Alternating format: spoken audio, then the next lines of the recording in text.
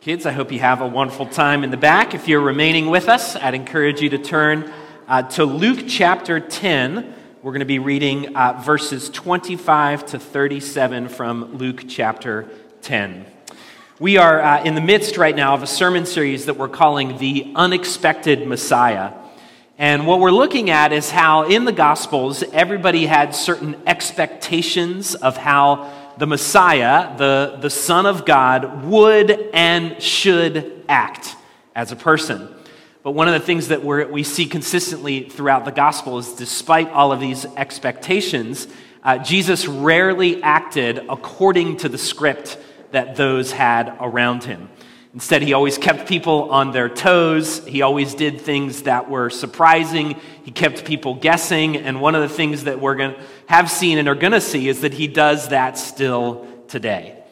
Just when we think, you and I, when we think in this life of faith that we've got Jesus all figured out, when we've got him pegged, he does something completely unexpected. And that's because he rarely acts according to our expectations. He rarely acts according to our script. If you were with us last week, we saw Jesus give equal attention to a man who was an influencer in his culture, along with a woman who was an outcast in her culture.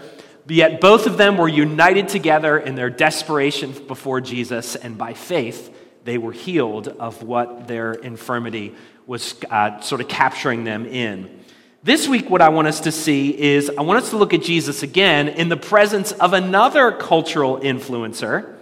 But what's so surprising about Jesus is that when he's in the presence of these folks, he doesn't pander towards the popular. Instead, he doesn't mind saying very surprising things, even at times offending people with the things that he said. And that's because Jesus was never afraid to let the truth have its day. And so as you read this, imagine being invited to somebody who's really important, invited to their home for dinner. And you're very excited about this, and you're preparing yourself for it. You've scripted out everything that you're going to wear. You may have even thought about the things that you're going to say, the dinner table conversation, while you're across the table with this very, very important person. And you've scripted out what you're going to say. Why? Because you don't dare want to say anything that might offend them or upset them, because they are a remarkably important person. You wouldn't want to cause any awkwardness. Well, as you'll see this morning, Jesus does the absolute opposite often when he's with someone of importance and influence. And we see that this morning in Luke chapter 10, and I'm going to be reading verses 25 to 37. This is God's word. And behold, a lawyer stood up to put him to the test, saying, "Teacher, what shall I do to inherit eternal life?" He said to him, "What is written in the law? How do you read it?" And he answered, "You shall love the Lord your God with all your heart, with all your soul, and with all your strength, and with all your mind, and your neighbor as yourself." And he said to him, "You've answered correctly. Do this, and you will live." But he, desiring to justify himself, said to Jesus, "And who is my neighbor?" Jesus replied, "A man was going down from Jerusalem to Jericho, and he fell among robbers who stripped him and beat him and departed, leaving him half dead. Now by chance a priest was going down that road, and when he saw him, he passed by on the other side. So likewise, a Levite, when he came to the place and saw him, passed by on the other side. But a Samaritan, as he journeyed, came to where he was, and when he saw him, he had compassion. He went to him and bound up his wounds, pouring on oil and wine. Then he set him on his own animal and brought him to an inn and took care of him. And the next day he took out 2 denarii and gave them to the innkeeper, saying, 'Take care of him, and whatever more you spend, I will repay you when I come back.' Which of these 3 do you think proved to be a neighbor to the man who fell among the robbers?" He said, "The one who showed him mercy." And Jesus said to him, "You go and do likewise." Let's pray. Father, thanks for your word. Thanks for its power. Thanks that you are always willing to let the truth have its day. And so we pray that as we encounter your truth in your word, that you would dispel the falsehoods that we tend to believe in and build our lives around. Instead, help us to have our hearts enlightened and illumined to your truth, that we may live more and more in your image, that we may center ourselves around the truth of the gospel more and more each day. It's only your Spirit that can do that, so we invite you, Holy Spirit, to come speak to our hearts now. It's in Christ's name that we pray. Amen. Our passage this morning is a pretty familiar one. You've probably heard it before. But there are actually two genres that are at play in our passage this morning that you see in multiple places all throughout the Gospels. And one of those genres is called a controversy story or a conflict story. It's pretty much the same thing. But you see this play out a lot in the Gospels. And this is when a person who is considered wise and educated in their culture comes and tests another person, maybe somebody who is an up-and-coming teacher or an up-and-coming rabbi. And usually the attempt is to make the young teacher feel a little foolish or feel a little small. Maybe we can call it an ancient form of rabbinic hazing that often happened in this culture. Whenever I think of this genre and these events that happen, I always think about the old movie, The Princess Bride. Did anybody ever seen that movie, the old movie, The Princess Bride? There's this wonderful character in the movie called Vizzini. And he knows that he can't best people through his strength and his brawn. And so he knows the only thing he has to him is his intellect and his wit. And so he challenges the man in black to a test of the wits, to a test of the intellect. And of course, the man in black wins the contest. But of course, in each one of these, you see that the attempt is to make the other person feel small. And you see this happening to Jesus all throughout the Gospels. On numerous occasions, the Jewish religious elite, they would come to Jesus and they would ask him questions, wanting to test him. They would ask him questions, wanting to trip him up or to back him into the corner. But Jesus consistently and constantly displays a superior wisdom which wound up shutting up his testers in the process. And so eventually what you even see is they just stopped asking him questions because he kept winning these battle of wits. And so that's certainly what is happening in our passage this morning. It tells us that at verse 25 at the very beginning, and behold, a lawyer stood up to put him to the test. So we know what's happening here from the beginning. But also what you discover is that these controversy or conflict stories get coupled with another genre that we see all throughout the Gospels, and that is the genre of a parable. Jesus here uses a parable in this battle of wits with this lawyer. And a parable, if you don't know, is just a small fictional story that often uses a simile or a metaphor in order to communicate the truth. And so Jesus constantly used parables as his method of teaching, often to the frustration of his disciples who were around him. There were many times they came to Jesus, why can't we talk more plainly here? Why do we always have to talk in these metaphors and similes and parables? But that's often what Jesus employed in his teaching. And this parable that Jesus used here is probably the best known parable of all of them. It's the parable of the Good Samaritan. If you pay attention, there's a hospital here in Baltimore named after this parable, Good Samaritan Hospital. George W. Bush, in his inaugural address, referenced the Jericho Road, referencing this parable, the parable of the Good Samaritan. And we even have laws on the books in our country that are called Good Samaritan laws. And so we're very familiar with this parable, but yet, in spite of our familiarity with it, it packs a serious punch that we don't often recognize, and it continues our theme of unexpected Messiah, or the unexpected things the Messiah did. Whenever you come to a parable, and you always want to figure out what its meaning is or what Jesus is after, one of the clues to always look for is who is the audience that Jesus is speaking to when he gives this parable. And we know from the very beginning that who Jesus' audience is. We're introduced to this lawyer. And this lawyer is a member of the Jewish religious elite of Jesus' day. And so we're told that this lawyer approaches Jesus and he wants to talk about the law. The Jews would call this the Torah. And the Torah was the absolute most precious thing to the Jewish people and to the Jewish faith. And this lawyer is not a lawyer who deals in judicial matters. He's a religious lawyer. And so he dealt with religious laws and religious doctrine and religious matters. And he would spend his entire day in and day out, sort of arguing and wrestling with the implications of this law. And so he knew it well. He knew it inside and out.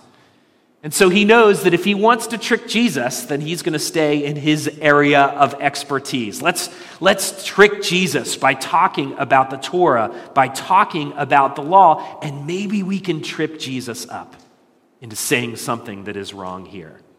And so he asked Jesus, how do we inherit life eternal? How do we experience eternal reward? So they have this conversation back and forth, and they both agree on the essence of the law and on the essence of what it means to inherit eternal life. They agree that it all hangs on loving the Lord your God with all your heart, with all your soul, with all your strength, and with all your mind, and your neighbor as yourself. So they agree that this is the essence of the law. This is what it means to inherit eternal life. But the lawyer's not done. He hasn't accomplished what he wants to accomplish here. And so it says, wanting to justify himself, he asks Jesus, "And who is my neighbor?" What are the limits, Jesus, on loving our neighbor or this neighbor thing? Help us with the boundaries. Help us with the limits. And so Jesus, instead of directly answering his question, launches into this parable, telling a story about an incident that happened on the Jericho Road. Now, the Jericho Road was an actual road. It was considered to be a very dangerous road that led up to the city of Jerusalem. They think it was probably 17 miles, and the city of Jerusalem sat about 2,500 feet above sea level, and so it would be a steep road and a steep climb that would level up into Jerusalem. If you read the Psalms, this is likely the road where pilgrims would sing the Psalms of Ascent as they approached Jerusalem for those religious festivals. But at points, the road became very dangerous. There was sort of a rift valley on the Jericho Road, and in that rift, it was 800 feet below sea level, and there were sort of canyons on either side. And so this would make this road incredibly dangerous because people would be exposed, and they could be easily robbed and beaten by criminals. And that's exactly what happens in our story to a man. We never get his name. He's unnamed throughout the story, but that's exactly what happens to him. It says a man was going down from Jerusalem to Jericho, and he fell among robbers who stripped him and beat him and departed, leaving him half dead. Now, for the Jews, this would not be surprising. This sort of happened all the time. But what Jesus says next is what makes this story very, very interesting and biting in some ways. Because Jesus tells a story about two men that come traveling down the road. One is a priest and the other is a Levite. Now, if you don't know the background, you might miss the real sting of this story and these two characters. Because these two men are a part of the Jewish religious elite. They were from the same tribe that this lawyer would be from. This lawyer could have easily been a priest and or a Levite. And so these two men come walking down the road. They see the man suffering. They recognize that the man is suffering, but they just keep walking. Now, the million-dollar question is, why did they pass by? Why did they just pass by? They both saw him. They both recognized the situation. They probably had empathy for this man who was lying half dead on the side of the road in his difficult situation. But why did they pass by? Jesus doesn't tell us. We can sort of speculate. Maybe they were just too busy to stop. Maybe they believed it wasn't their job and that somebody else would come along the road and do it after them, and maybe even do it better than they would. Maybe they were worried about being deemed ceremonially unclean in the temple because of their contact with a bloodied and half-dead body. Maybe it was their religiosity that kept them from assisting this man. Maybe they were frightened. Maybe they were worried about their own neck, right? This is, after all, not a really good part of town, and if we stop and linger here too long, maybe the same thing will happen to us that happened to this man. Maybe they believed that they had more pressing things, more important items on their agenda for the day. Either way, these two men, the priest and the Levite, they become the villains of the story. Not the robbers, not the criminals who jumped this poor man. These two men, the priest and the Levite, they become the villains of the story. The members of this lawyer's own tribe were the ones who refused to show compassion. But the story gets better. As if this indictment is not enough, Jesus sort of turns the screws a little more in the conversation because he introduces us to a Samaritan who is traveling down the road. Now, Samaritans, at least for the Jews in the ancient world, were not their favorite people, to say the least. The Samaritans were considered to be half-breeds by the Jews, people who had mixed bloodlines. And because of that, they were sort of societal and religious outcasts, according to the Jews. In fact, the Jewish people so disliked the Samaritans that when they traveled in the ancient world, they would travel around the region of Samaria.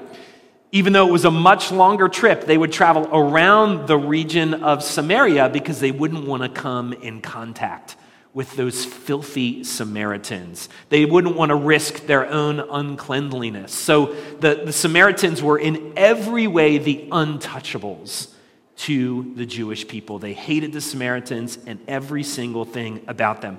And yet, what does Jesus do? Jesus steps in and he makes the Samaritan the hero of the story.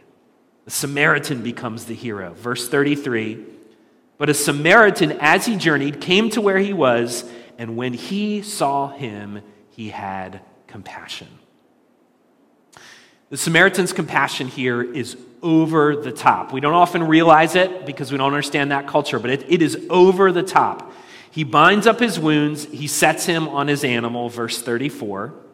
Despite all the danger that is around him, despite being in a rough part of town, he decides to engage in the issue rather than walk by. He takes him to an inn. He cares for him the entire evening with oil and wine. Talk about an interruption to one's schedule. He does this all day long.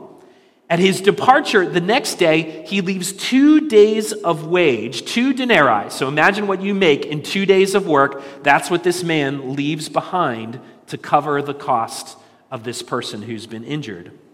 And to make matters even more extreme, he leaves an open-ended financial obligation to the inn owner about this man's care, and that inn owner could have clearly taken advantage of the situation.